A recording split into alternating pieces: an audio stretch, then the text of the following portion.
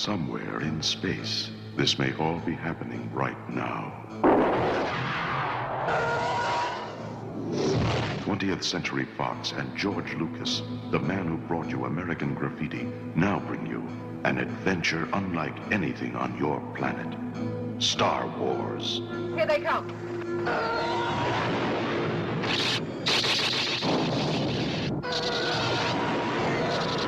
Coming in too fast! The story of a boy, a girl, and a universe.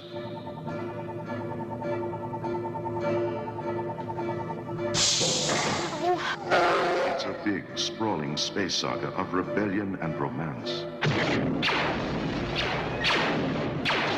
It's a spectacle, light years ahead of its time. I am C-3PO, human-cyborg relations, and this is my counterpart, R2-D2. Hello. No sauces, no sauces!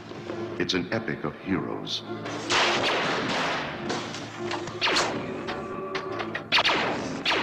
Good luck. And villains. And aliens from 1,000 worlds.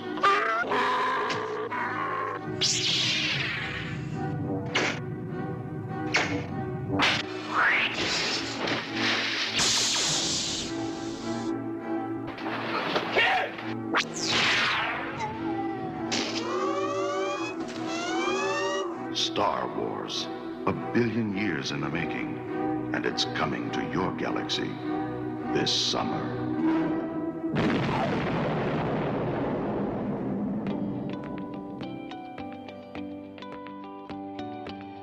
This podcast is sponsored in part by Benjamin Hart. That's me! And yours truly, Zach Arnold. And by participation from listeners like you. So let's tune in to another episode of IPC. IPC. IPC. IPC. IPC. IPC. IPC. IPC. The Intergalactic Peace Coalition podcast. All the galaxies. All for you.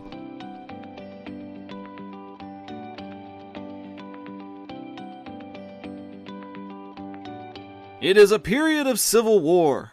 Rebel spaceships striking from a hidden base have won their first victory against the evil Galactic Empire. During the battle, Rebel spies managed to steal secret plans to the Empire's ultimate weapon, the Death Star, an armored space station with enough power to destroy an entire planet. Pursued by the Empire's sinister agents, Princess Leia races home aboard her starship, custodian of the stolen plans that can save her people and restore freedom to the galaxy. Hello, everyone, and welcome to another fantastic episode of the Intergalactic Peace Coalition podcast. And in case you hadn't noticed, we're discussing Star Wars tonight. Not just any Star Wars, the original Star Wars. We have talked about A New Hope on this show before, but the last time we did it was 2015. It's been a while. So it's time to revisit it and just have a lot of fun looking at this movie all over again, maybe from a fresh set of eyes or a new perspective or something that maybe we've picked up over the past 4 years that we didn't pick up on the last time. And that's pretty much going to be the entire show. It's just a big, full-on discussion of this classic 1977 film, all the ins and outs, and it's going to be a lot of fun. Joining me, as he always does, my name is Zach, in case you hadn't noticed or guessed or been able to, tell from the intro music compared to now. It's not like my voice changed all that much since we did the intro music, but I'm Zach, and joining me on the show, as he always does, is my good buddy Ben. How's it going, guys? I am delighted to be discussing Star Wars Episode 4, A New Hope, or as it was known back in the day, just Star Wars. And it's going to be a lot of fun discussing this film. We're going through all of them. We're counting down to The Rise of Skywalker, and this one was right on the way. And we don't have that many more left, and that means we don't have many more days left until The Rise of Skywalker, so it's going to be a heck of a lot of excitement. Yeah, part of what we're going to do at the close of the show is give you like a countdown to how many days to The Rise of Skywalker. We're getting closer and closer by the day. Ben, you're doing a countdown on social media, and we're doing a countdown over on Star Wars Underworld. If you want to be able to keep up with that and keep up with the quotes that you're doing over there, You're in Revenge of the Sith right now, so like not too far away from A New Hope quotes, unless you're going through Rogue One and Solo first. What are you doing with that? Are you going to go through the standalones, or are you going to like double back to them? My current plan is to do all of the live action films. I'm not doing Clone Wars right now. Ooh. I'm not doing Rebels. But I might come back to them. Imagine if you quoted every episode of Star Wars: The Clone Wars in sequence. See, I want to do that, but I'm like, it's going to take way too long. And yeah, it's saying, so I don't know when I'm going to be done with that. That's something I started back for the 40th anniversary of Star Wars. Dang. This film. And now we're 42 years into that thing. And yeah, it's been, so I don't know when I'm going to be done, but yeah, that's been a lot of fun. And yeah, Solo will be next, and then Rogue One, and then all the way through originals and the sequels. That's awesome. So if you want to keep up with that, find the Star Wars Underworld on Facebook. If you want to keep up with the Rise of Skywalker news, go to StarWarsUnderworld.com. If you want to keep up with all of our ramblings and stuff, you can find us at IPC Podcast on social media. The newest member of the IPC Podcast, he's been with us for the month of August, and hopefully we get to keep him around a little bit longer than that. I know it's a bit of a delayed introduction, but I'm just kind of all over the place. I'm jazzed up on caffeine, so it'll be interesting. Joining us for another rousing episode of IPC, it's Mr. Jake Damon. Hey folks, how's it going? I'm excited about tonight because we get to talk about my favorite movie of all time. And it's just kind of cool thinking about how at the end of this year, episode 9 is coming out, The Rise of Skywalker. And that's going to be the last movie in the Skywalker saga, you know, all 9 movies. And it just seems kind of fitting and cool that tonight we're talking about the one that started it all. Absolutely. It's going to be really fun. It's going to be really interesting to see how that story compares to the story from 77, how it's evolved over the last several decades. We've gotten a taste of it, a glimpse of it with these 2 sequel films, but, you know, rounding out that trilogy, rounding out the story is going to be really interesting. And what's even more interesting is that we're kind of kickstarting that with this movie. You know what I mean? Like this is the beginning of the Skywalker saga. I almost said Skywalker, and I was like, that's not right. I don't even know what that would mean. Like what? Oh, never. It seems too close to something bad. I don't know. Yes, I know what you're thinking, and I've always had that problem with like when you've got a problem with your house and you need to like put some sealant in it. There's a certain word, and I never pronounce that word correctly, so I don't use that word. It's just not safe. It's not a good idea. But it's just really interesting to take a look at the how the adventure began and how many other things have been inspired from it. Not just sequels in this franchise, but also how many other TV shows and movies and other franchises were inspired by this. I mean, everything from Spaceballs to Buzz Lightyear of Star Command has been inspired by this movie in one way, shape, or form. And it's just really interesting to think about how this one film that even the director thought was going to flop at the box office turned into one of the biggest pieces of pop culture in our entire generation. Yep. I think it's easy to forget how iconic this film is. And especially for us who, I don't know about you guys, but I wasn't really around in 1977. Oh, I was. It was kind of before my time. Oh, you really? Oh, that's interesting. Oh, I thought you were way older than you. Dang.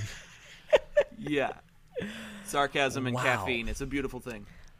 Yeah, gotta love it. But we forget how big of a deal this film was in 1977, and then going forward, the impact that it's made. Not just in the fact that it spawned so many sequels and books and comics and TV shows, and is still we're in perpetually for forever. We're gonna have more Star Wars, because of this one film, but also just the impact it made on the film industry, on world culture. It's just, everybody knows Star Wars. Even people that haven't seen Star Wars know Star Wars. They know this movie. And it's just fascinating to see, and I think it's easy to take this movie for granted because we have so many things, even just in Star Wars, to look forward to. The Rise of Skywalker, The Mandalorian, Jedi Fallen Order, books, comics, everything, just in the next, 5 months. Mm-hmm. But this film was where it all began, and this film was just, by itself, every time I watch it, I'm like, this movie is amazing. Like, it holds up. Like, it's not like, it doesn't feel like a movie from the 70s. It feels like a movie that could have easily been made today. And yeah, the effects, maybe some of the effects aren't as well as good, and some of the newer effects added aren't worse in ways either. We'll get into that.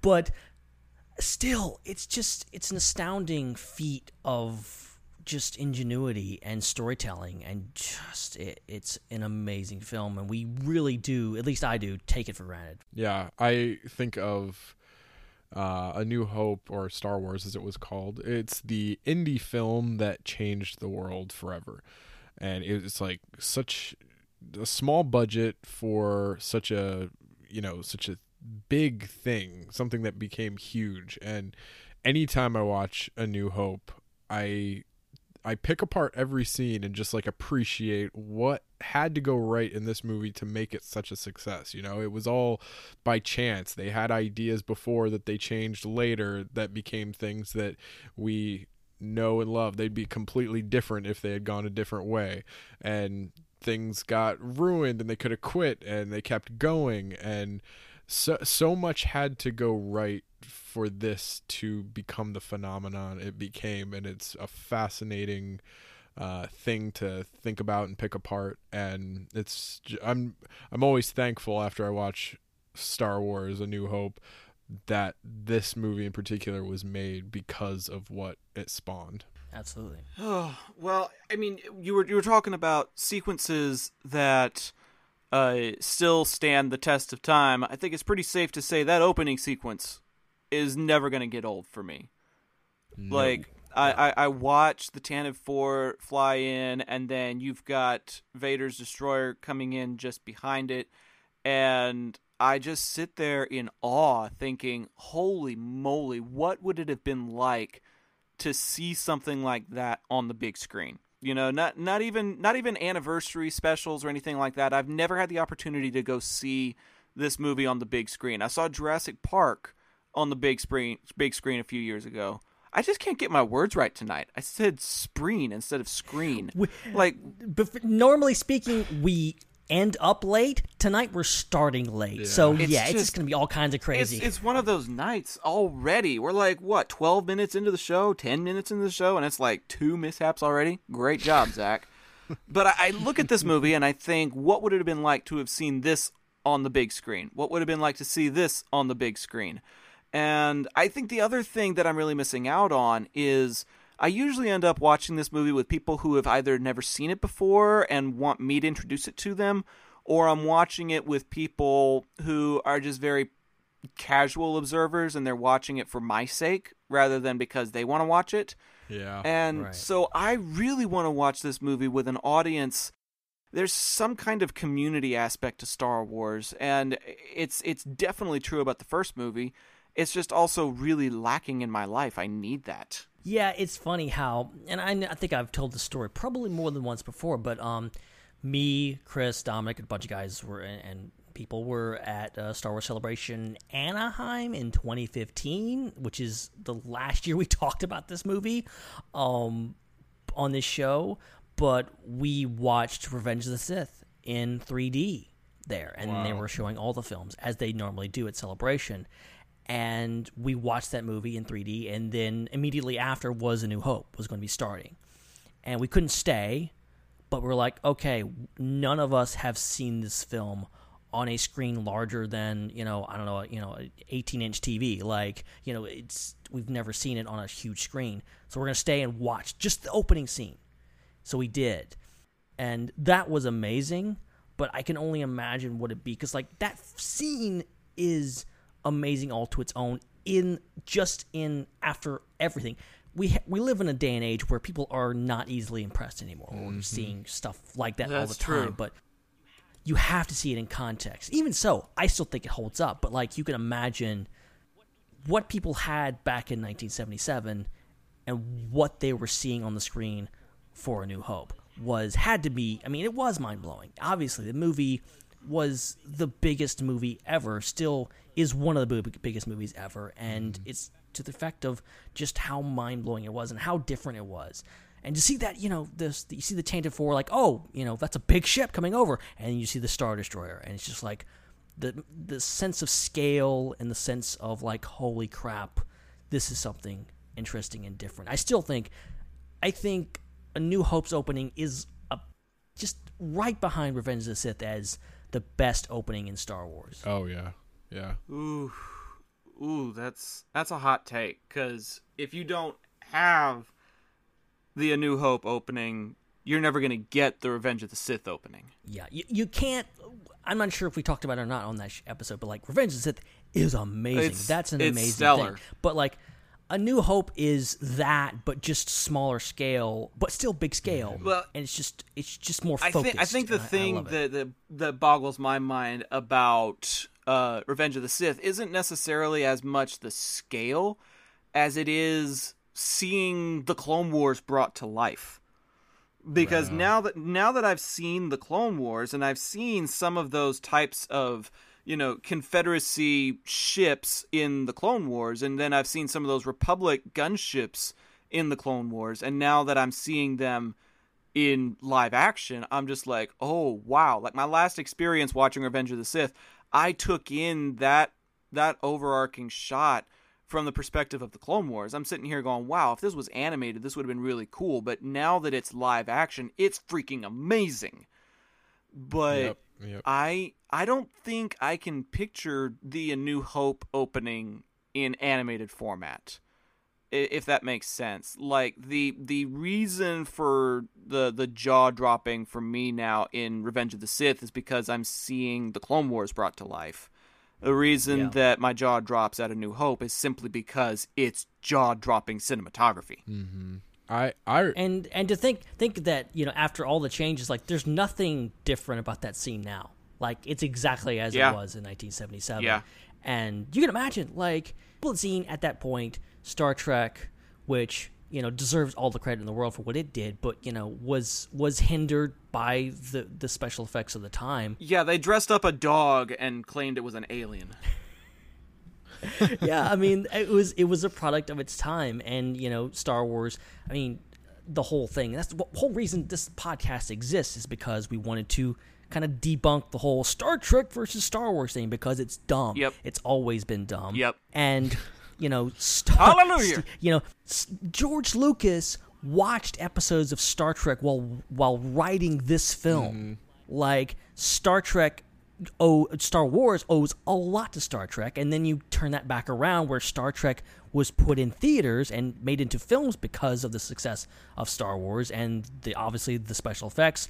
ILM worked on a lot of the Star Trek films. Like it all came back around. So these two franchises have always been intertwined in their fates, but A New Hope itself, especially with special effects, just raised the bar so high. Like no one, like ILM was created to make this film.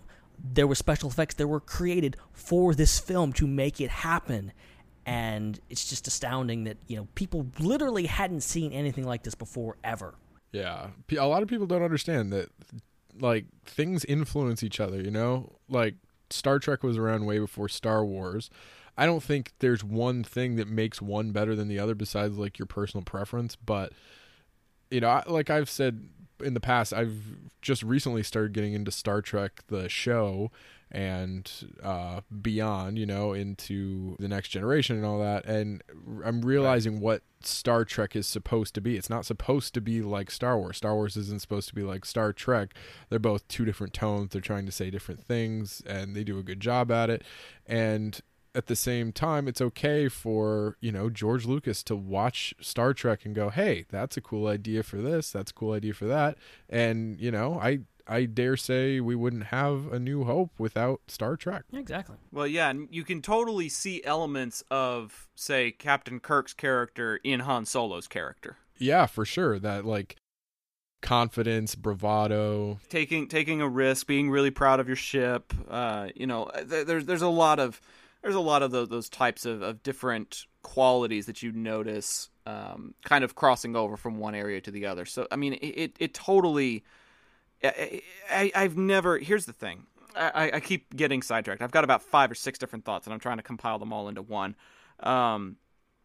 There was a time when I followed the SWU and would trash talk those pictures of like people in red shirts pointing their phasers at stormtroopers on the other side of the aisle of a convention hall or something like that. And I would trash talk the living daylights out of those pictures, just being like, Star Wars is better than Star Trek, like that uppercase sign, that more than sign that you see. Mm-hmm. And I was that guy for a long time. And then The Next Generation popped up on Netflix. And my dad was like, I haven't seen that in a long time. Let's give it a shot. And I started watching it. And I was like, oh my gosh, there's a whole other world of science fiction out there. Yes. That's just, it's so different, but also so good. And that's really where IPC came from, like you said, is that division between those things just doesn't make sense.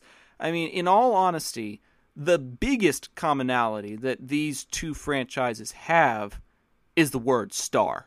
Exactly. Yep. Like if you're actually looking at it from a thematic point of view or just a genre point of view, Star Wars has more in common with Lord of the Rings than it does with Star Trek. Yeah. It's especially the fantasy elements and just the whole Star Wars is largely fantasy with sci-fi elements and a lot of other elements.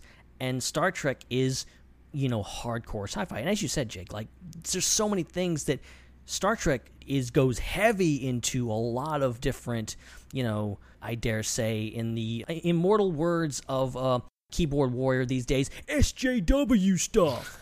Yeah.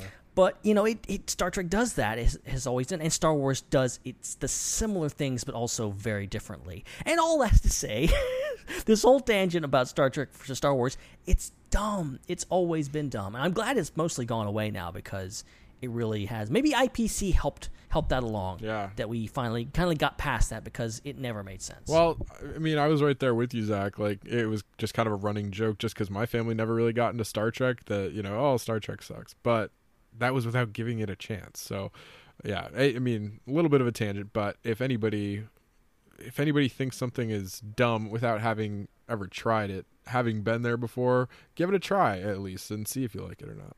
And that goes if you've never seen Star Wars too. You may not be into science fiction, you may not be into fantasy or anything like that. You may be more of a, based on a true story type of person, and that's totally fine. But before you condemn something, you should try it out, firsthand. Exactly. Back to the movie. I don't know about you guys, but I went back and I watched the movie again to prepare for this discussion.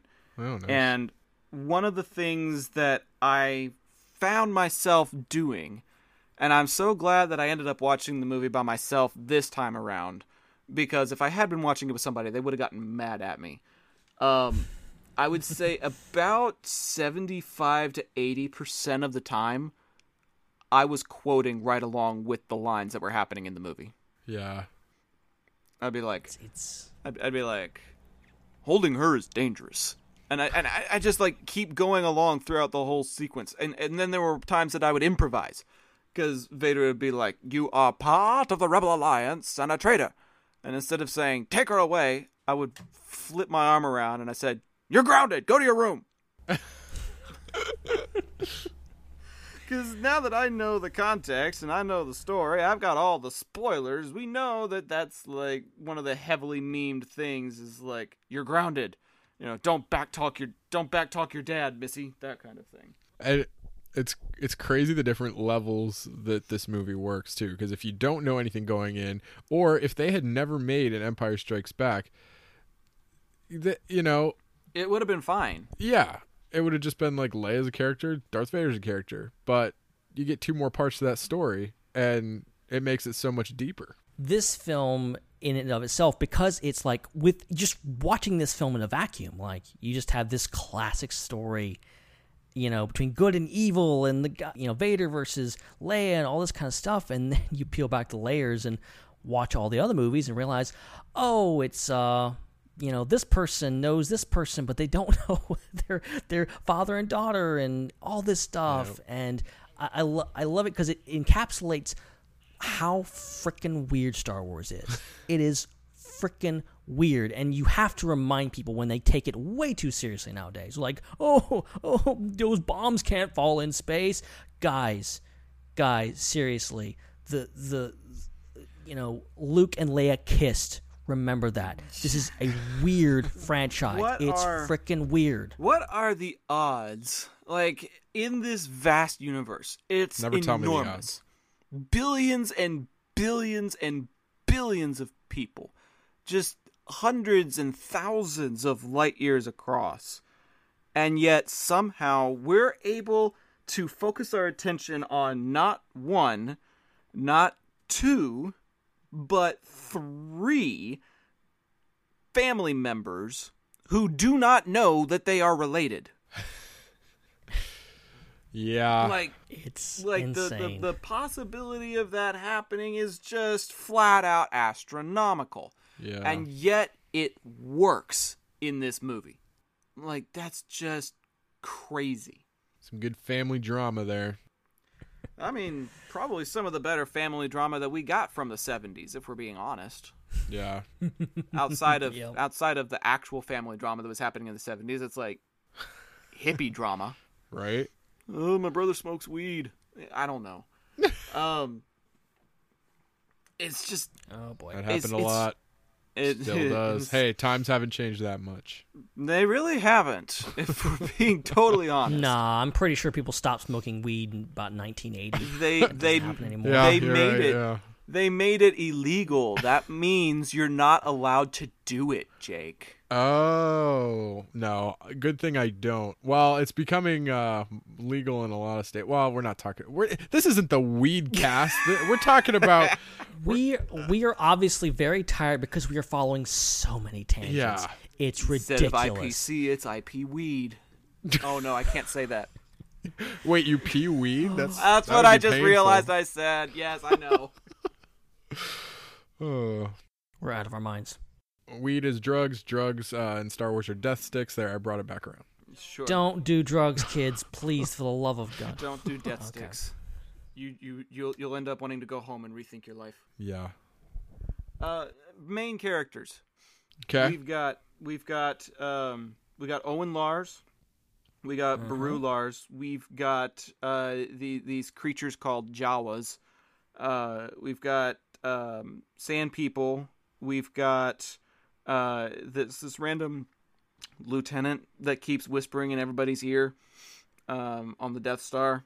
We've got TK-421, an essential character that we cannot have this movie without. Absolutely.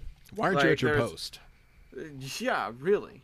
There's so many essential characters that we just absolutely have to have in this movie. Otherwise, it just isn't a good movie. Mm-hmm. And then we've got these secondary characters like Luke Starkiller or something like that. I forget his name. He does something, doesn't he?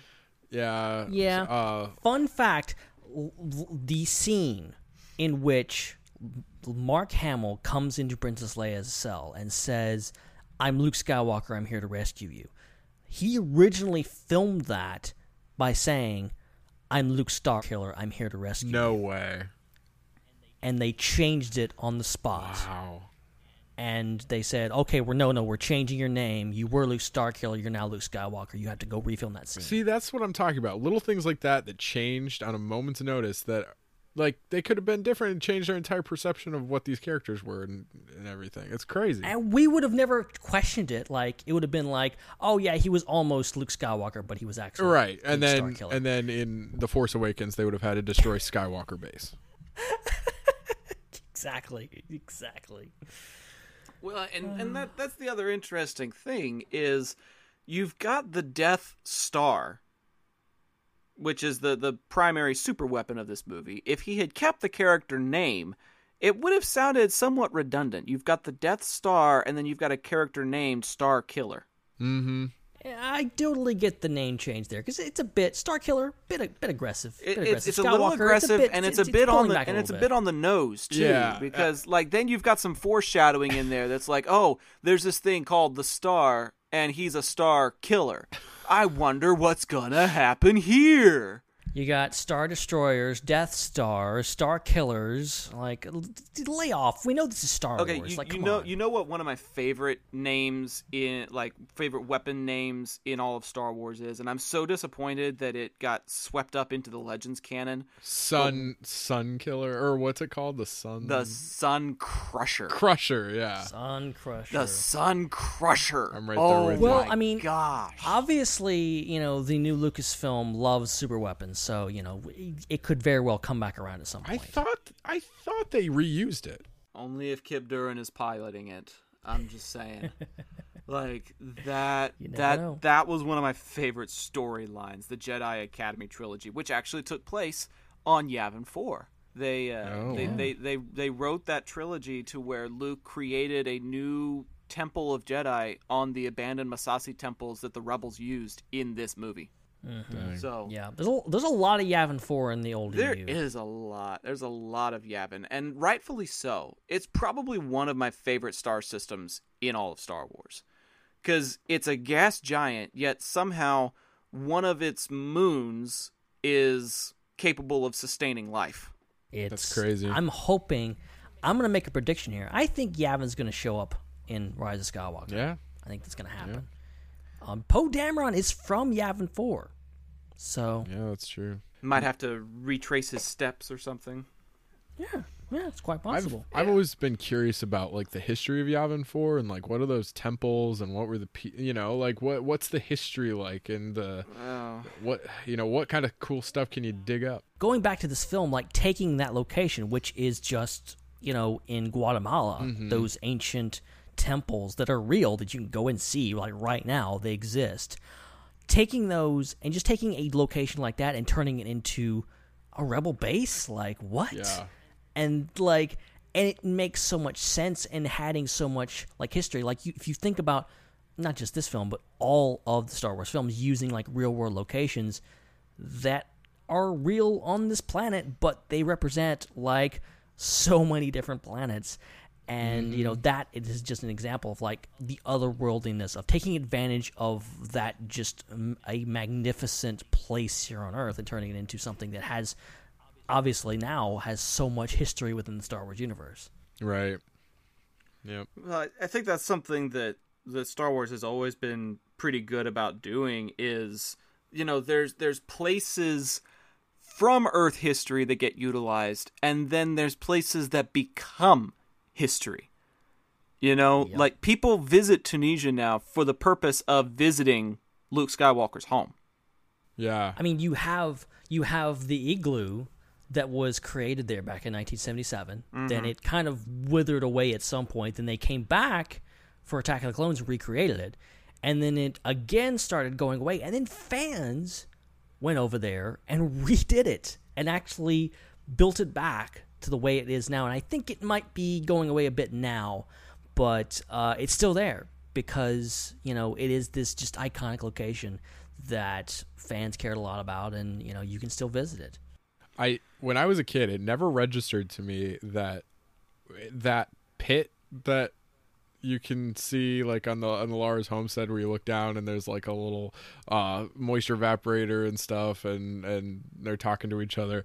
I never got that was the actual house and the igloo was just like the entrance to the underground. I always thought like, wait, they all live in that tiny little igloo and then I pieced it together. But I always thought it'd be cool to like if I moved out to the desert in Arizona or something like that or Nevada, buy some land, build Area 51. Yeah, Area 51.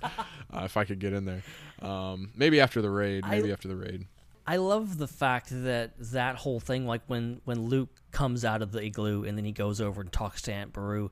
Beru is standing in a hotel, a real life hotel that still exists. You can still stay at in Tunisia, but it's in a completely different location in a city in Tunisia. What? The crater that he's looking down into is not a crater. It does not exist. It's just a rim that they created with dirt.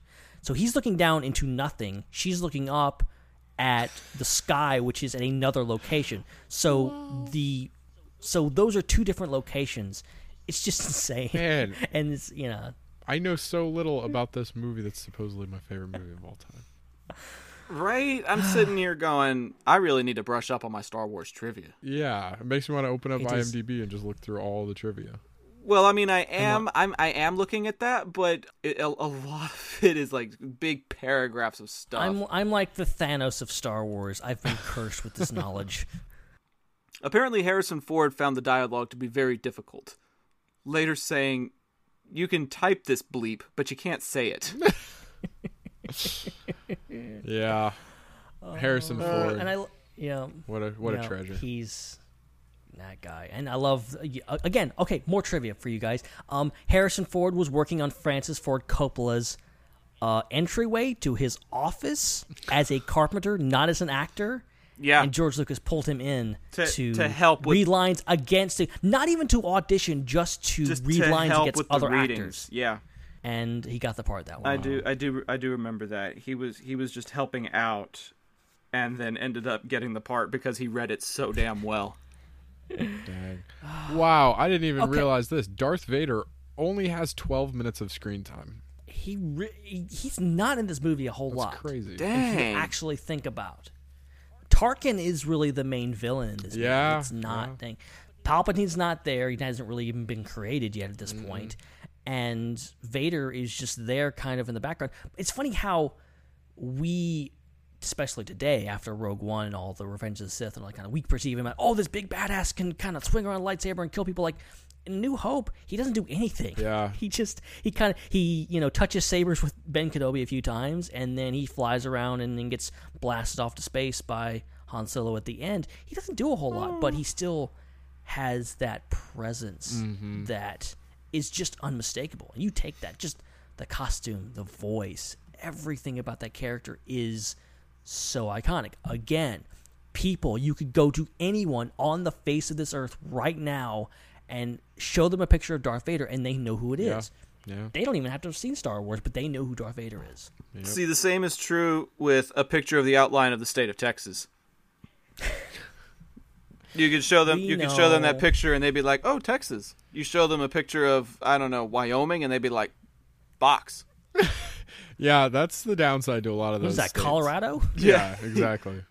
Colorado, Nebraska, New Mexico, Utah, Wyoming, Kansas, Pennsylvania. And then you show them a picture of Mississippi, and it's like, oh, Alabama. Oh, flip it around. It's Yeah. I get my Vermont and my New Hampshire screwed up sometimes, but I think most people do. I used to know every state and every state capital, and now I'm just it's lost on me. I don't know the capitals, but I do know my states. I played that game from the TV show Friends.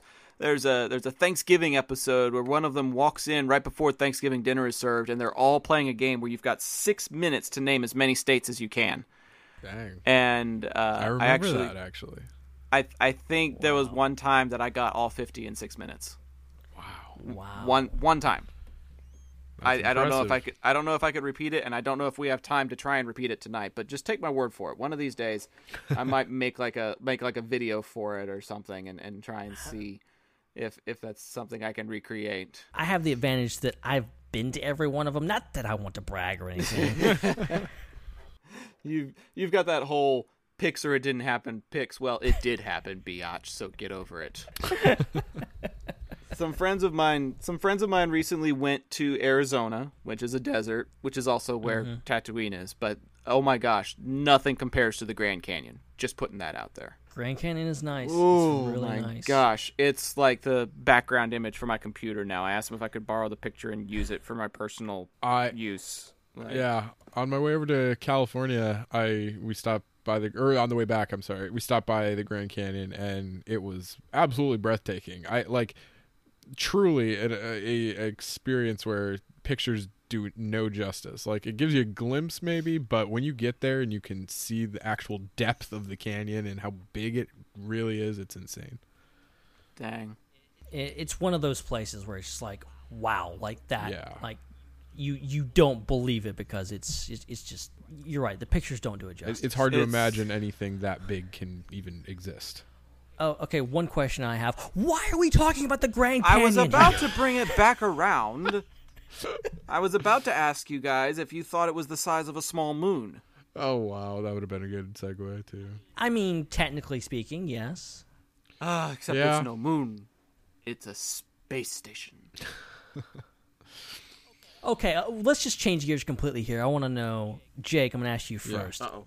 Your favorite character from this film.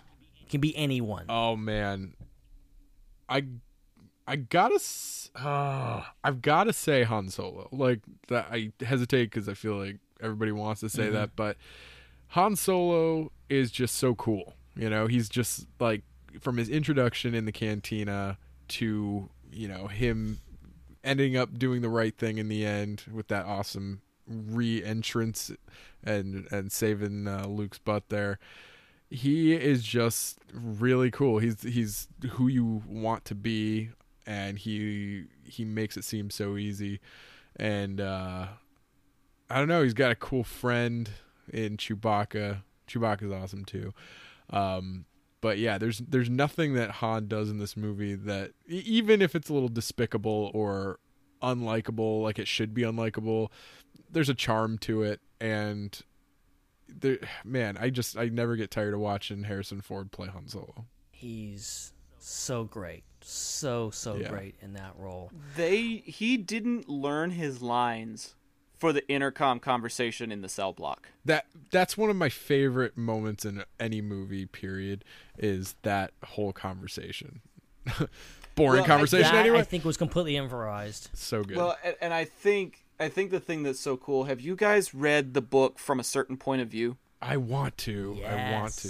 It's great. Every time I go to something like a Barnes & Noble or a Books A Million, I end up trying to look for that, and I'll spend about 15 to 20 minutes reading a couple of the different stories. That way I don't have to buy it, but I still get something out of it.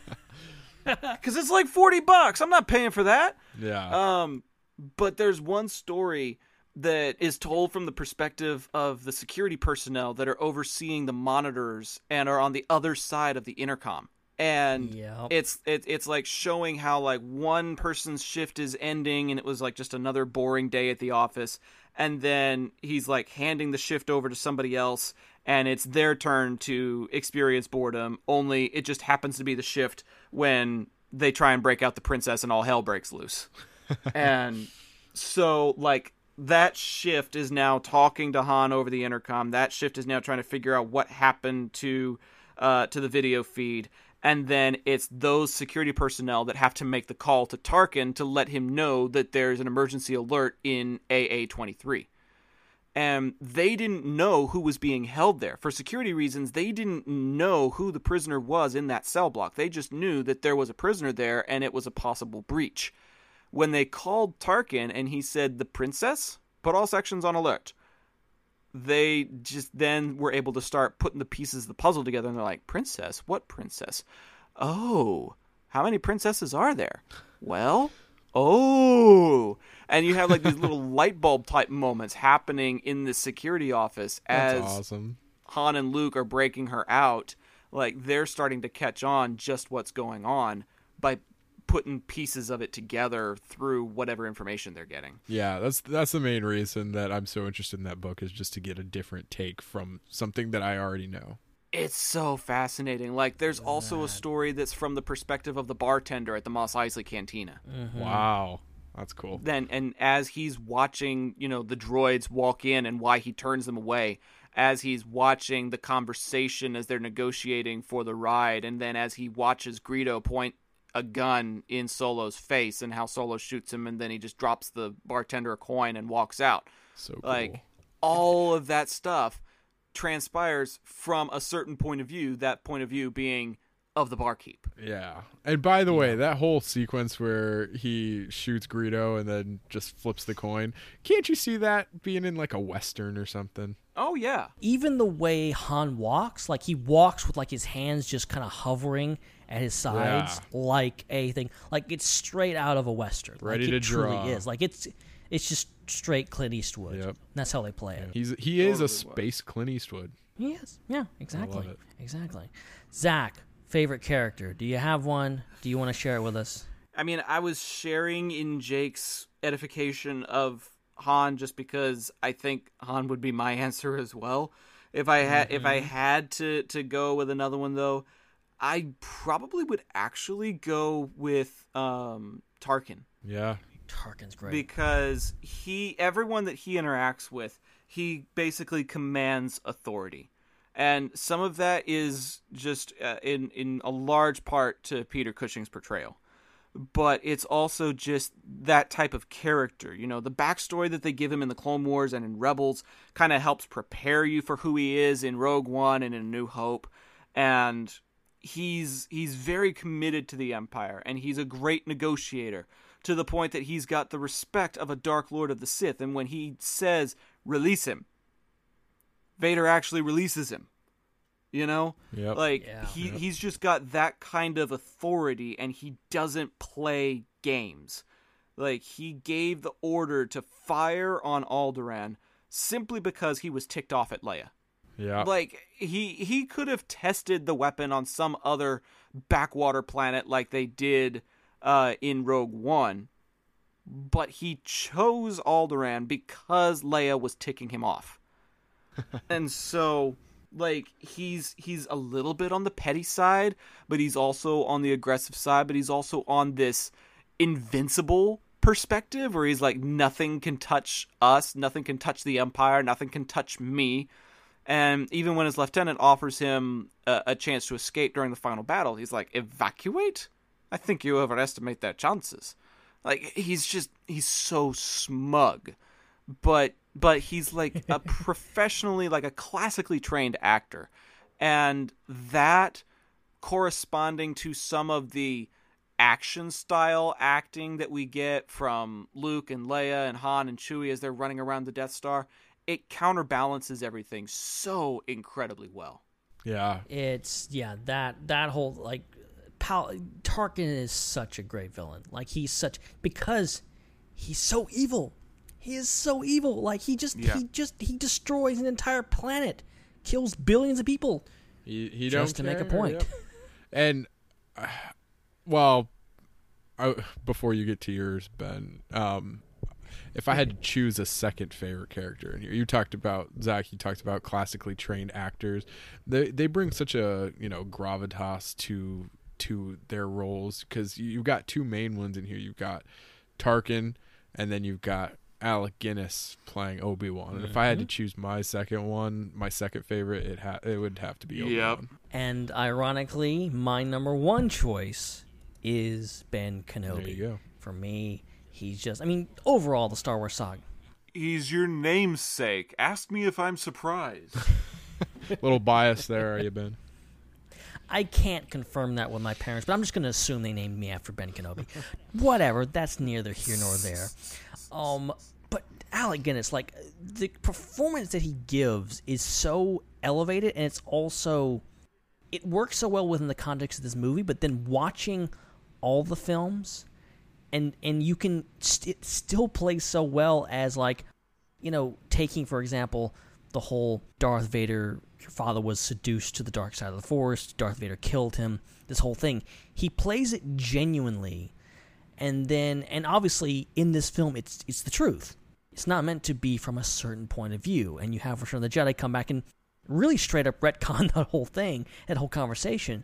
Mm-hmm. But there's other stuff where he's interacting with R2, and you can pull so much from that because you know that they know each other, but then you're like, and he's kind of winking a nod at R2 the whole time, and like my little friend and all this kind of stuff, and it's like you can pull so much from that. And Alec Guinness, I don't know what his I don't know what he was trying to do with that, but he obviously put so much character into the role that he created this mythos that you can project so many feelings and so many thoughts onto his performance that obviously weren't there when they did this movie.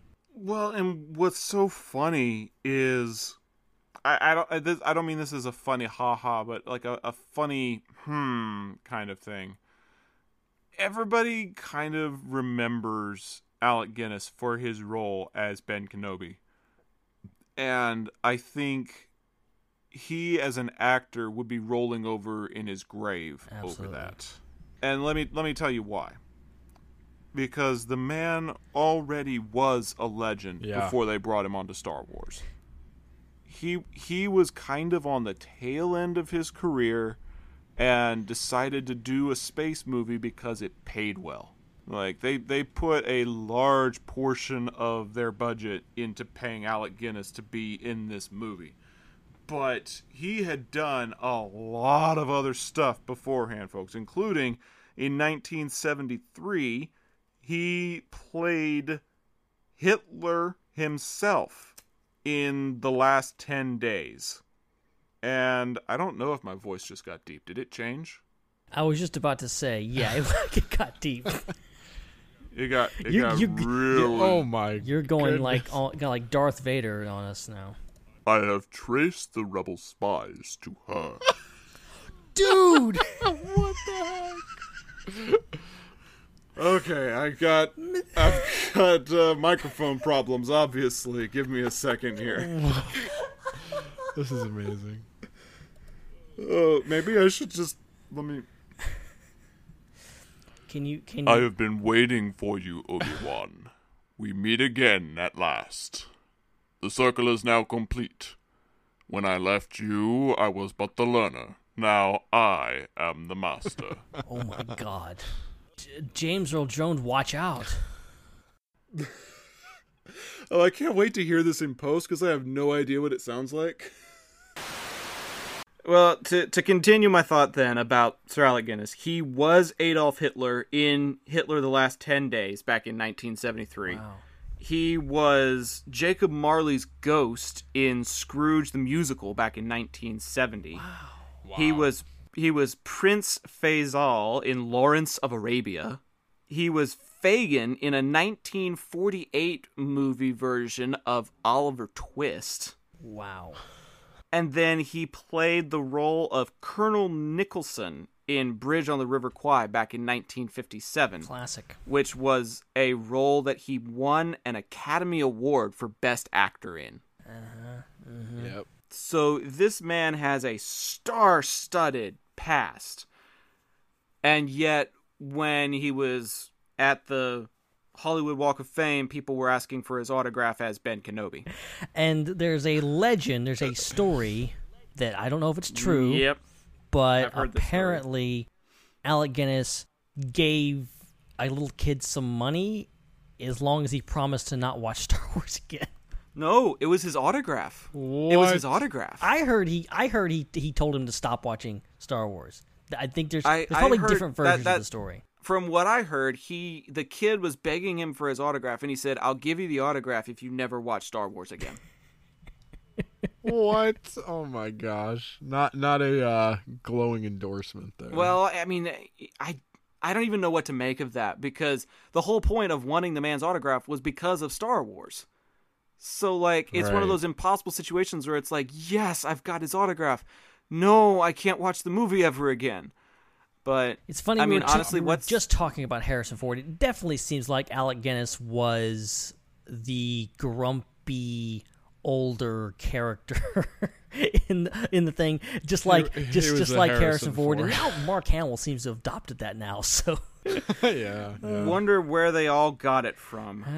there's got to be one every so often. So Well, I heard rumors that Harrison and Mark would goof around on set whenever Alec wasn't on set, but as soon as he showed back up on the scene, they got super serious again. oh well, if you've seen, like, if you go like watch the bloopers and the outtakes, which just like recently in the past few years have been released from this movie, Alec Guinness seems very like goofy in some of them. Like, he's very thing. So it's fun to see that because in that movie he's very stoic, and Alec Guinness seems like a very stoic actor in real life too. Yeah.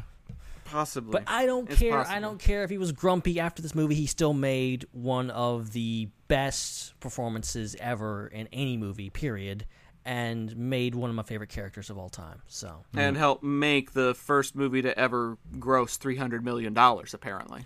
yes.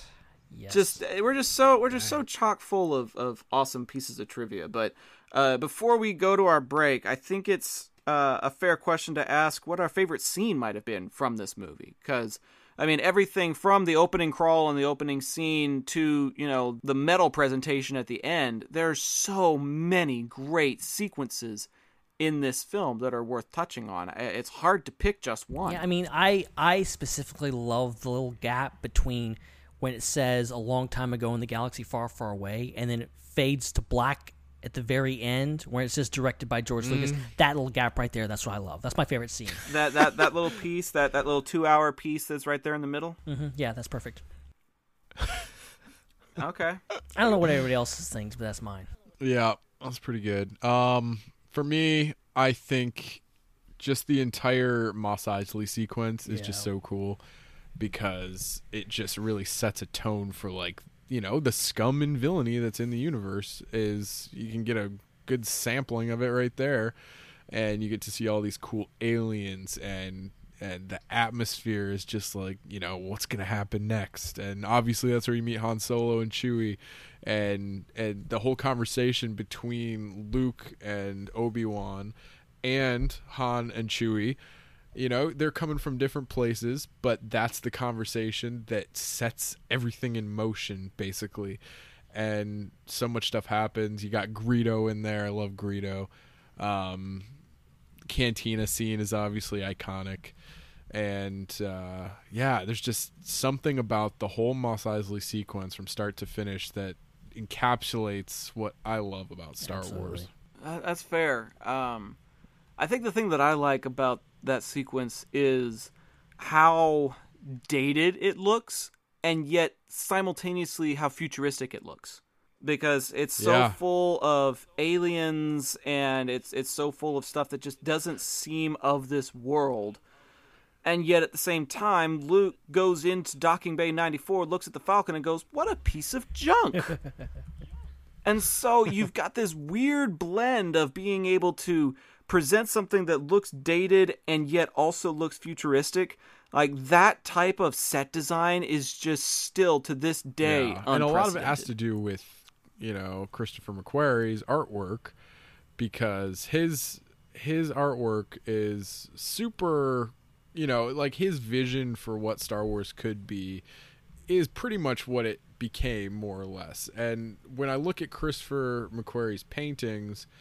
Wait, am I saying the right name? Christopher McQuarrie? It's actually Ralph. I think it's Ralph McQuarrie. Christopher McQuarrie is the director. My bad. Ralph McQuarrie.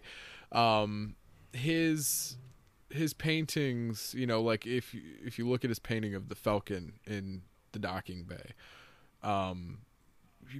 he pretty much got the angle right, the shape of everything right, but it's still pretty polished.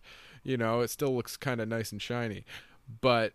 When you make that a real thing and a real prop or a matte painting or something like that, and add all the little dings and the rust and the dirt, that's that layer of that is what makes it feel like a real thing. It makes it feel like, this is all futuristic, like you said, Zach, but also used, very well used. Mm-hmm. Yeah, that's what makes Star Wars so special, is that, and going back to our whole tangent about Star Trek versus Star Wars, Star Trek kind of was, in a way, kind of feeding into that classic sci-fi trope of, everything is new, and that was part of Star Trek, was this was supposed to be this utopian future and all this kind of stuff, whereas Star Wars was all about, this is way in the past, it's in another galaxy.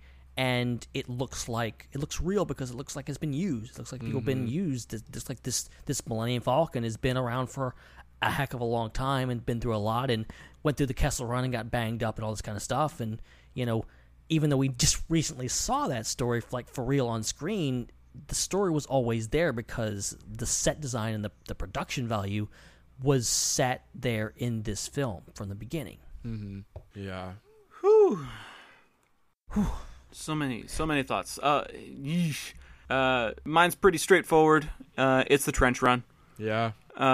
Everything from when they actually land at the Rebel base, when they finally make it there, through the debriefing session and the preparation, seeing Biggs, getting loaded up, going in there, the entire fight sequence, the random surprise of Han showing up at the last possible second, the explosion, again, another one of those pieces of spectacle that I'm sitting there going, man, I would have loved to have seen that on the big screen.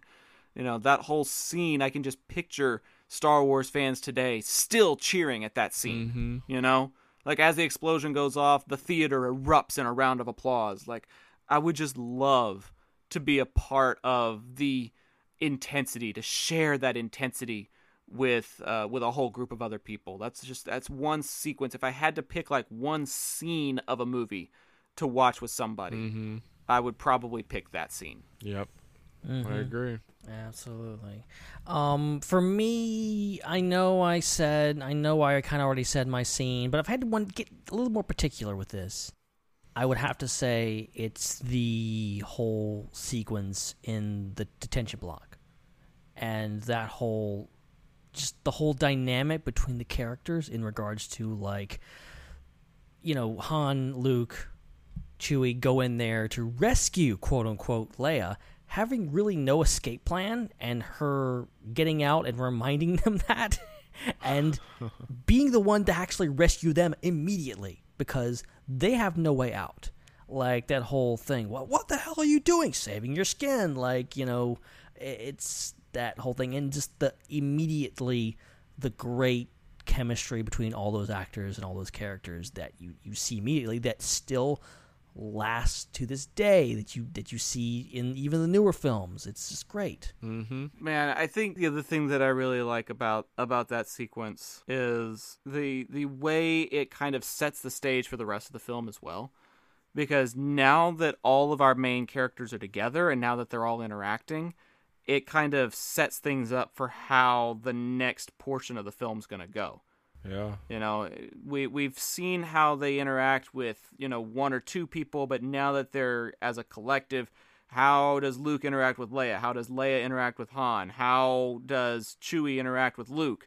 Does Chewie interact with Luke? It's a really great examination of group dynamics under tension. And actually probably like a really solid example of how group work goes in the classroom. You end up with like one person that tries to take charge and another person that's like, I'm in it just for the grade. I'm taking care of me. And then somebody else is like, will somebody get the big useless lump of flesh out of my way? That's basically how group work works in the college setting. I'm just saying. But it's just really fun to watch overall. Yeah. Absolutely. Okay, Jake, you had a thought that you wanted to present to us. Well, yeah, it's one of those things that I kind of take for granted in the Star Wars universe. It's not something I always think of as the first thing to talk about or expound upon or anything like that. But it's such an integral part of the Star Wars universe, and it just kind of makes me wonder what was going through George Lucas's mind when he came up with this. And it is just the concept of the Force. What was it supposed to be in A New Hope, and what, we see what it's turned into and all the different types and things you can do and all that stuff. But in this movie, it's basically kind of presented to us as a religion, from the Jedi are a part of, but also Darth Vader, who's not exactly a Jedi. He is tapped into that power as well. And there's, I don't think there's a whole lot of moving rocks or anything in this movie. It's just kind of communicating with, and kind of, Luke hears Obi-Wan, and he can sense when the remote is going to shoot him and stuff. But besides that, it's like, not a whole lot else is explored about the Force. Was this something that George Lucas wanted to explore a little bit later? I'm sure. But what made what he presented to us in this movie enough, if this movie didn't go anywhere afterwards, like say it wasn't a success, that's all we would have gotten of the Force. Right. No, it's interesting because the more I think about the Force and the whole concept of the Force, the weirder it is, because it's like it kind of makes you a superhero in this world, more or less. You can move stuff around, you could jump really high, run really fast, whatever. But you can also like I don't know. There's just so many facets to the Force. It's an interesting thing. Yeah, it's deep, and it's gotten even deeper since this film came out. But, the whole idea of the Force and, how you tap into it and who can tap into it, and, it's kind of changed and evolved over the years. But, the ultimate thing is, as you said, like, it's kind of like this kind of religious thing within the Star Wars and A New Hope specifically. It's like, and that's that's the fascinating thing about this is, like, in this film, it's generally presented as just like a religion, that some people believe in, some people don't. You have, Obi-Wan being this kind of cult leader that's indoctrinating Luke, and then you have Han who was like, nah, I'm an atheist, man. That's all a bunch of BS. Like, and you wonder, like, why Obi-Wan doesn't, like, force slap Han and make him a believer, but it just doesn't happen that way. Yeah. So many thoughts, so little time, and I won't force the issue on us to continue this conversation any longer than we have to. We're gonna take a break and go to program identification and hear from some of our friends, and then we'll come back in just a second to give our final thoughts on our planet scores for Star Wars A New Hope. We'll be right back.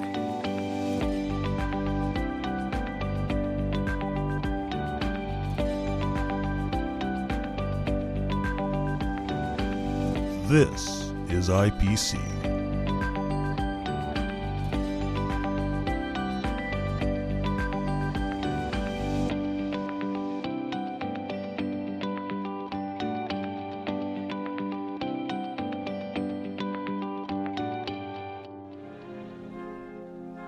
Greetings, this is Obi-Wan Kenobi, and I have drifted into the underworld. The Star Wars underworld. I have a bad feeling about this.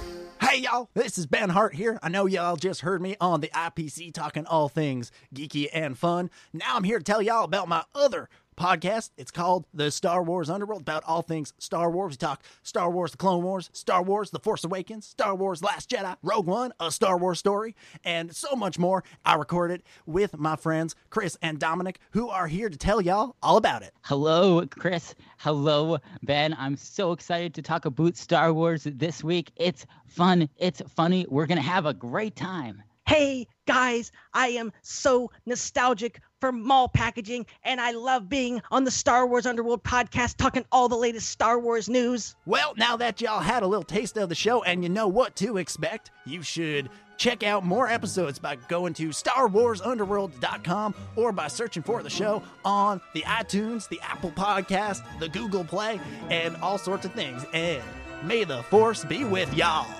It's a wrap, eh?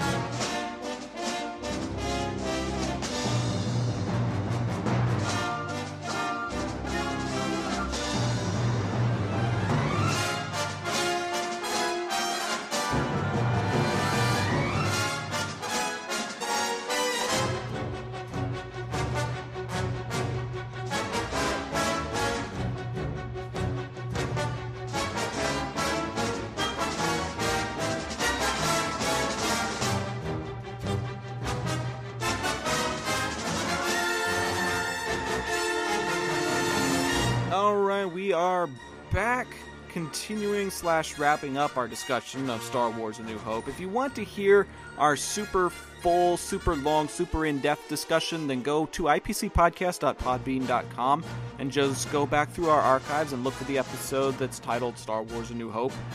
We did a really, really big discussion on it back in 2015. This is kind of a Star Wars revisited as we get ready for the Rise of Skywalker.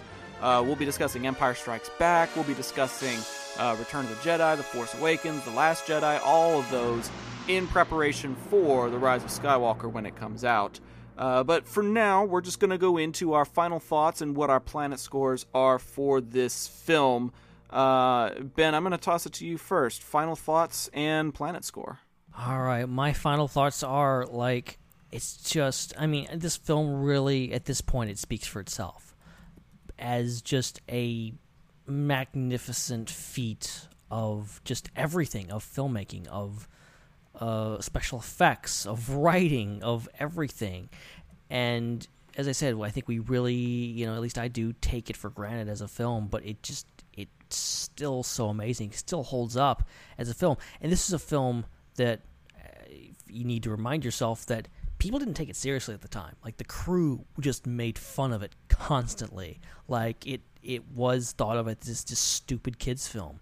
And it ended up being one of the biggest and most well-respected films of all time. Like, and I'm not even, like, understating that or overstating that. Like, that's the truth. And it's really a lot of fun to watch. Like, I being that we have all this great new Star Wars content, this is the film that I unfortunately find myself going back to the least, I think, in regards to just rewatchability. Like, I love Empire.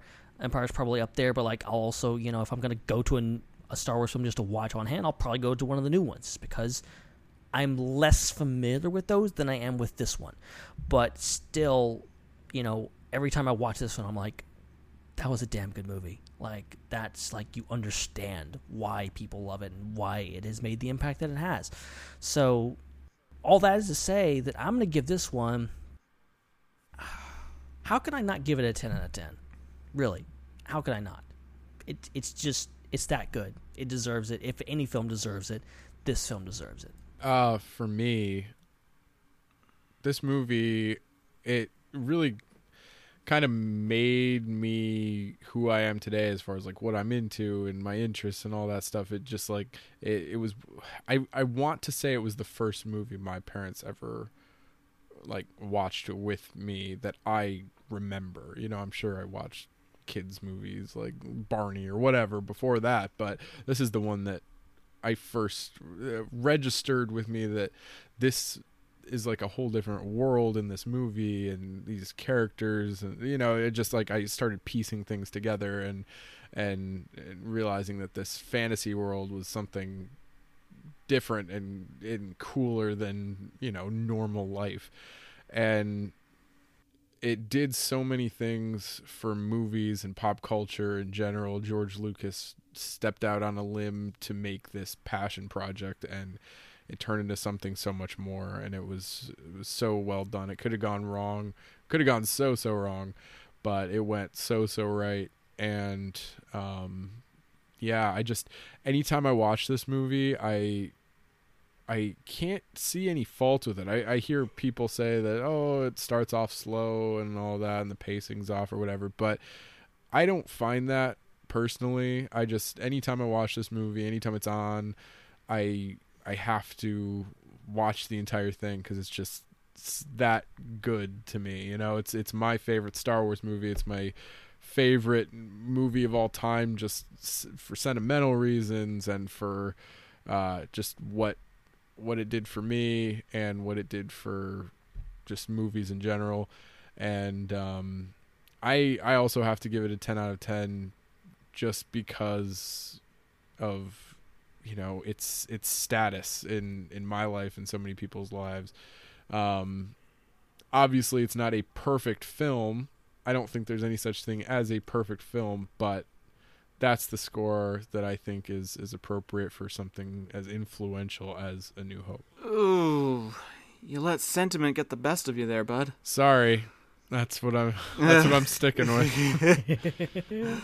I'm not trying to change your vote, but you can't make me change mine either. Because as much as I do love this film and as much praise as I love to give it, there are other movies and there are even other Star Wars movies that I consider better than this film. Mm-hmm. And that's just looking at a lot of the technical things. That's looking at the longevity of it. That's looking at, story development and things like that. It's got a great full circle component to it. And I think that's one of the things I like the most about it. Is it starts action heavy. It ends with a really great action sequence and a celebration at the very end. If it had just been this movie, and nothing else, like if they had never made anything else, it would have been great. It still would have been absolutely fantastic on its own. It stands on its own 2 feet better than any other Star Wars film. Because they didn't know if they were going to get a sequel. And so Lucas wrote it in such a way that it was open to interpretation whether a sequel could be made. And then a sequel was made.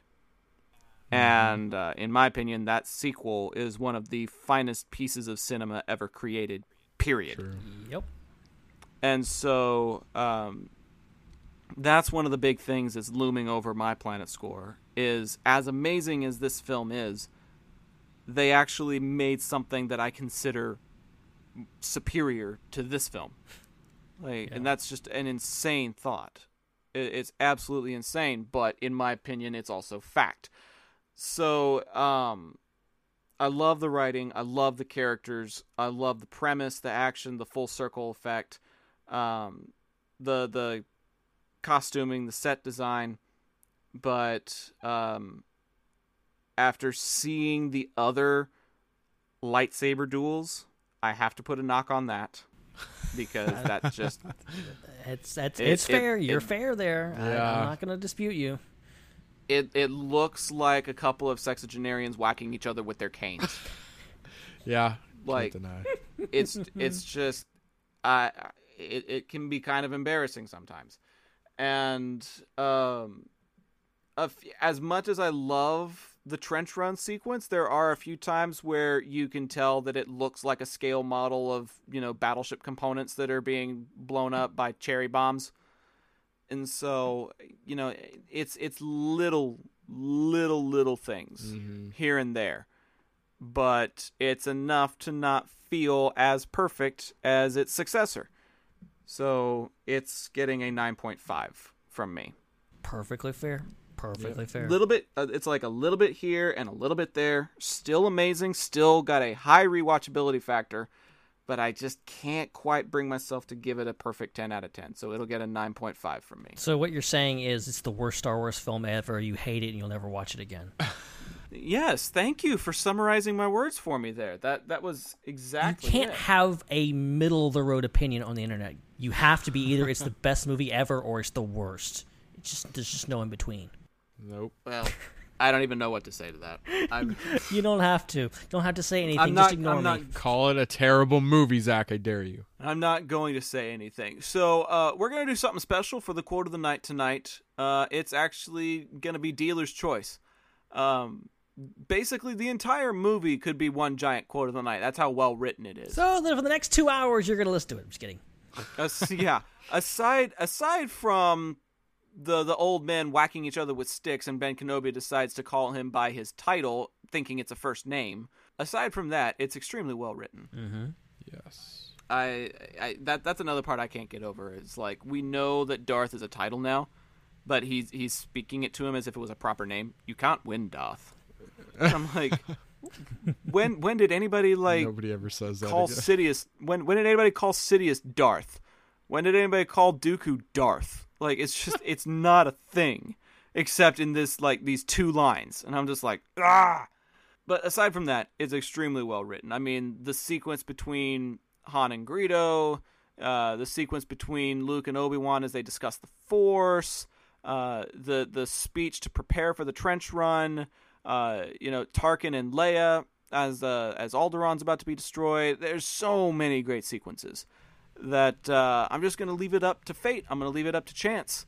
And whatever ends up playing, I'm going to be fine with, because one way or another, it's going to be an amazing quote. I guarantee it. So I'm going to shut up now, and I'm going to turn it over to the person who hits the play button for this segment and give you guys tonight's quote of the night.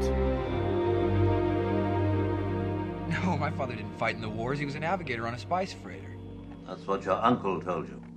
He didn't hold with your father's ideals, thought he should have stayed here and not gotten involved. You fought in the Clone Wars? Yes. I was once a Jedi Knight, the same as your father. I wish I'd known him. He was the best star pilot in the galaxy. And a cunning warrior. I understand you've become quite a good pilot yourself. was a good friend. Which reminds me, I have something here for you. Your father wanted you to have this when you were old enough, but your uncle wouldn't allow it.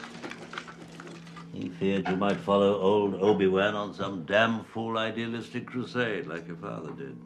Sir, if you'll not be needing me, I'll close down for a while. Sure, go ahead. What is it? Your father's lightsaber. This is the weapon of a Jedi Knight. Not as clumsy or random as a blaster. An elegant weapon for a more civilized age.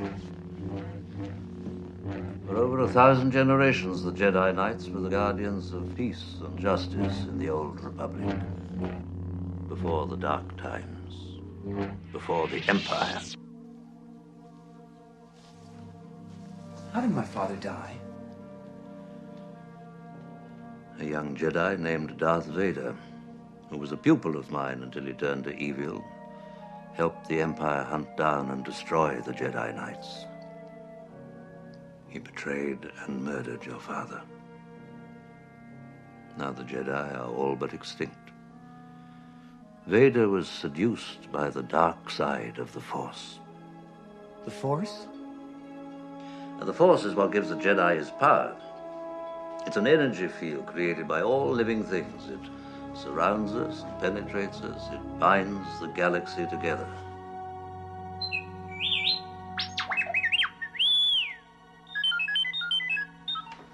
Now let's see if we can't figure out what you are, my little friend. And where you come from. I saw part of the message. I seem to have found it.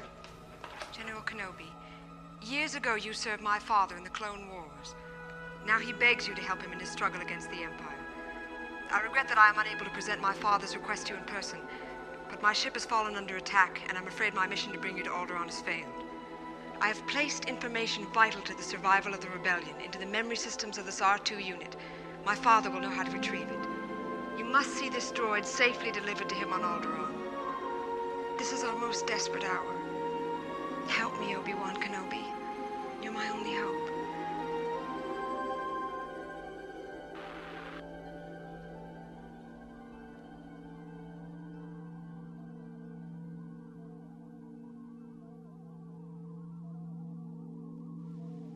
You must learn the ways of the Force if you're to come with me to Alderaan. Alderaan? I'm not going to Alderaan. I've got to get home. It's late. I'm in port as it is. I need your help, Luke. She needs your help. I'm getting too old for this sort of thing.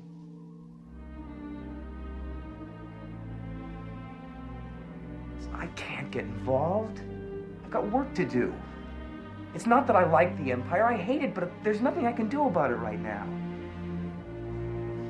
It's such a long way from here. That's your uncle talking. Boy, my uncle. How am I ever going to explain this? Learn about the Force, Luke.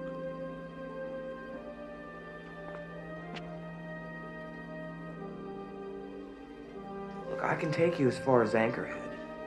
You can get a transport there to Mos Eisley or wherever you're going. You must do what you feel is right, of course. I think the thing that I find most interesting from that scene is I feel pretty certain that if Ben Kenobi is so in tune with the living force that he can feel when the Alderaanians have been destroyed, he knows that Owen and Beru have been killed.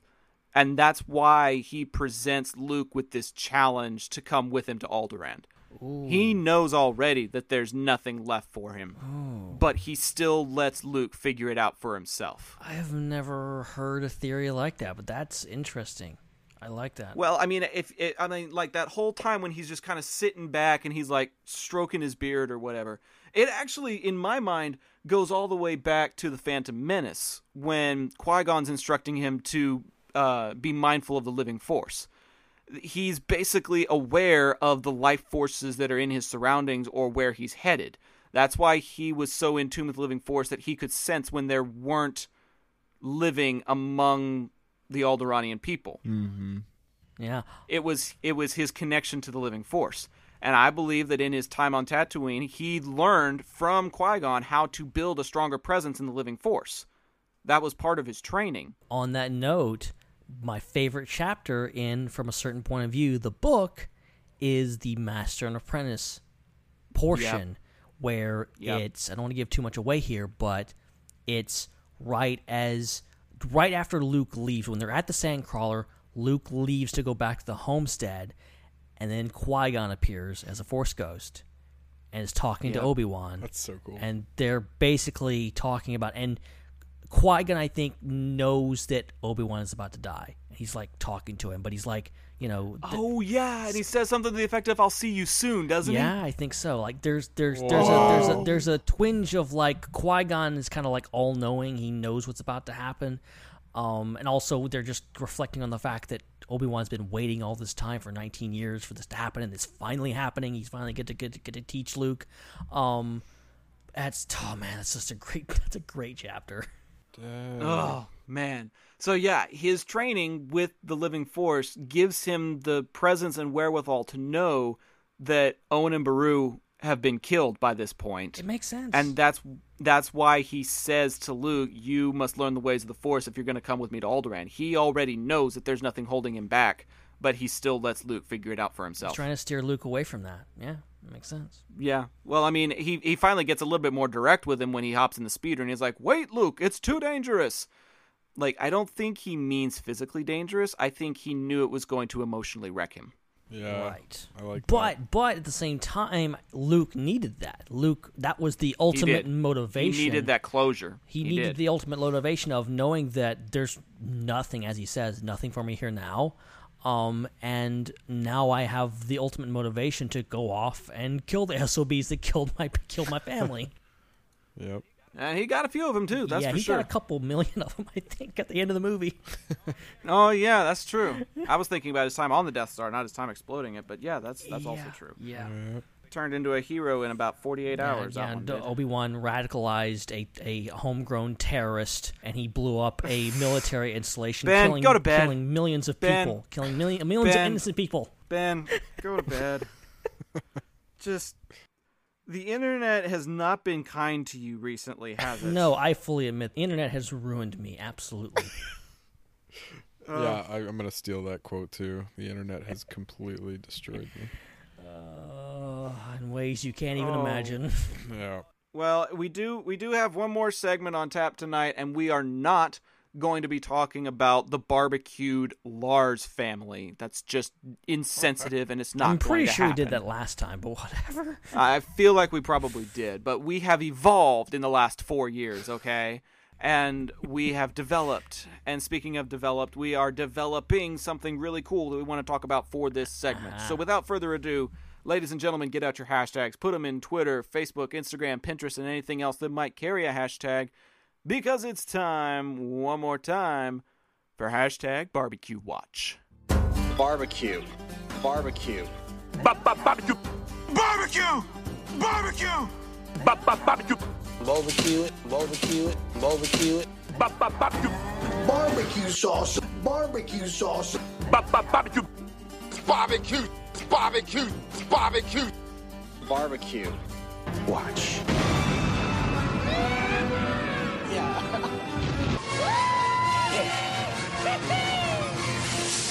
Fun fact, I'm pretty sure one of the yeehaws in that barbecue song is when Han Solo shows up on the scene in A New Hope. I feel like it is. It's been a while since I've recorded that segment or did any work on it, but I feel like that was a thing. So, if you guys recall, at one point, I think it was during our 250th, we were talking about the quote-unquote TV show that we were developing called Barbecue.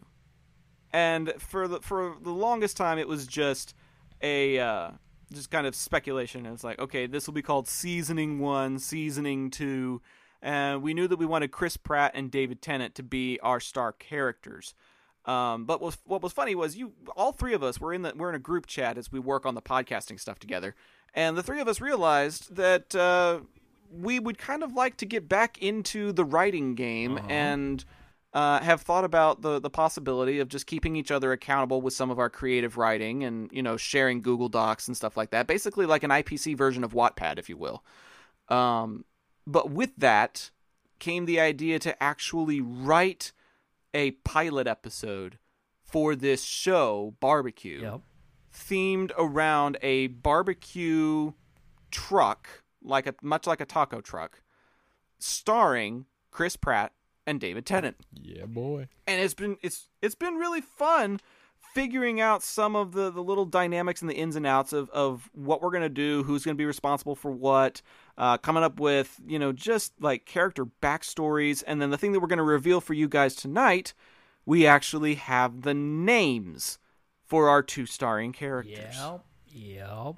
So I feel like I've been talking a lot. I'm gonna give this segment to you guys because I provided some input, but a lot of this you guys kind of took point on. So I'm gonna let y'all have fun with this. Well, I had come up with the name Nathan or Nate for Chris Pratt's character because it just seemed like fitting. I don't know.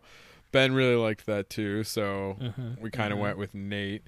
And I don't know why I thought of Hackett as the last name. It just seemed like a funny, I like that too. He's hacking the meat or something. I don't know. But it could be whatever. But Nate, at least, is kind of one that I thought would be good for Chris Pratt. Yeah, and then we have for David Tennant, we have Colin, I believe, is his first name, correct? Yeah, I did pitch the idea of Colin. And I think it was because I was playing a trivia game at the time, and the clue for the movie I was supposed to guess was that it starred Colin Firth. Oh. And I was like, you know what, that's a really proper name, and it's something that I could kind of see in David Tennant's physique and his facial features and things like that. I was like, yeah, I could see him as a Colin. I could totally see him as a Colin.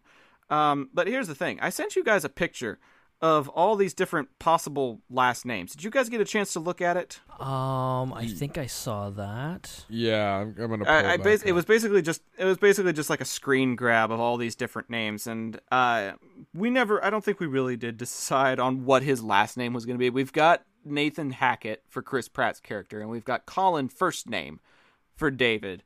But there's so many stupid last names. Here's the thing. We can either pick one ourselves in our 3-person brain trust we have here, or we could put it to the audience and see what they have. Heck yeah. I'm scared of that, but okay. What could go wrong? Some things are better out of our hands. Maybe. Well, okay. Question mark? We will. This is the most non-committal contest ever. We're going to put it out to you guys. If you have Colin something with Nate Hackett and Colin something, find a last name for a character played by David Tennant. We might pick yours, or we might just come up with one on our own. But we might just do one ourselves. If you get one that's good enough, that impresses us enough, that we think will work best, we'll pick you, and you'll get an executive producer credit when this thing goes to Netflix. Heck yeah. Creative consultant at best. I thought it would be cool, if and when we do finish a spec script for episode 1, it would be cool to send it off to some studios just to see if we get a response back. We'll probably never get picked up, but how cool would that be? Oh hell yeah! If we actually write this thing, oh hell yeah, we're shopping it around. Yeah. So here's some potential last names that I tossed to you guys the other day. There's Guster, Endicott, Henderson, Listenbee, Noseworthy, Hooperbag, Pinkerton, Ox Handler, Penny Whistle. There's Penny Whistle in there. Quakenbush, Pipelo, Snuggleshine, Moonshine, Sack Rider. Ox Handler.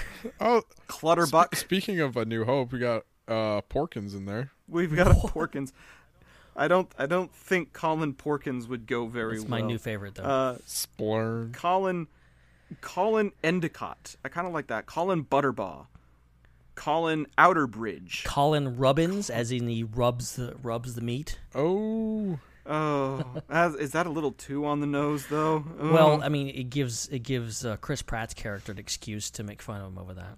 That's true. My suggestion was Colin Winsale, because I don't know if he has a mental breakdown or something. then Nate could just look at him and go, "Did you just break wind sail?" And see, guys, this is what we're talking about here. Like, you know, David Tennant's character, Colin, he's kind of a bit more posh. He's kind of a bit more upper scale, I guess, kind of background. Whereas... rather upper crusty. Yeah, he's a bit uppity, at least at first. And Chris Pratt is just Chris Pratt. Like, he's just... Think Andy Dwyer, but a chef. Exactly. And they're stuck in a food truck together, and they'll annoy the hell out of each other. Yep. It's basically like The Odd Couple on wheels. Exactly. But that's kind of where we're going with this, at least in the very early developmental stages. So we've got Nate Hackett and we've got Colin something or other, and it's going to be set on a food truck that's barbecue themed. That's about all we've got. Honestly. Well, you got to help us along, and you got to keep us hanging. You got to, let us know. We'll give frequent updates in the future of Barbecue Watches to see where we're at. Yeah, and my idea, I don't know what you guys think about this, but once we get a script done, and say it's for, I don't know what we're thinking, a 22-minute episode, or are we going longer? Is this going to be a 45-minute episode? Yeah, probably the 22 to 24, like a standard half-hour sitcom. Okay. Well, it would be cool. If we do 22 minutes, do like if we do okay if we do like 5 to 6 minute chunks over the course of a month and like read a quarter of the script in each Barbecue Watch segment or something like that, or maybe even do it all in one go, who knows, but just like read it out loud is kind of like a Barbecue Watch theater. Be nice to have some goals. We've done Shakespearean Star Wars theater on the show before, and I think it would give us some good accountability to our listeners as well. Just be like, hey, this is what we're doing. Be sure to keep us accountable to this, and be like, hey, when's the next 5 or 6 minutes coming up? Yeah. So if that's something that you're interested in, or if there's anything else barbecue related or just IPC related that you're interested in, go find us on social media, Facebook, Twitter, and Instagram at IPC Podcast. You can also find most recent episodes on Apple Podcasts, Google Play, CastBox, StarWarsUnderworld.com, and our hosting site, IPCPodcast.podbean.com. Guys, I'm pretty well spent. I know we've only been doing this show for about an hour and a half, but like you said, we started kind of late, and I know that it's super late out on the East Coast, so why don't we just tell the folks at home where they can find us on social media, and we'll call it a night. Cool beans. Yeah, you can find me at Ben Hart with no E on the social medias such as Facebook and Twitter and Instagram, and you can find pretty much everything I do over on the at StarWarsUnderworld.com site. And you can find me on Twitter at Jake Damon, or on Instagram at Jake W. Damon. And my brother and I just started a podcast called Ben 10 Again, where we go through each and every episode of one of our childhood favorite shows, Ben 10, and it's currently available on Anchor and Spotify, and they're still working at getting the podcast distributed to other places like Apple Podcasts and Google Play and all those other cool places.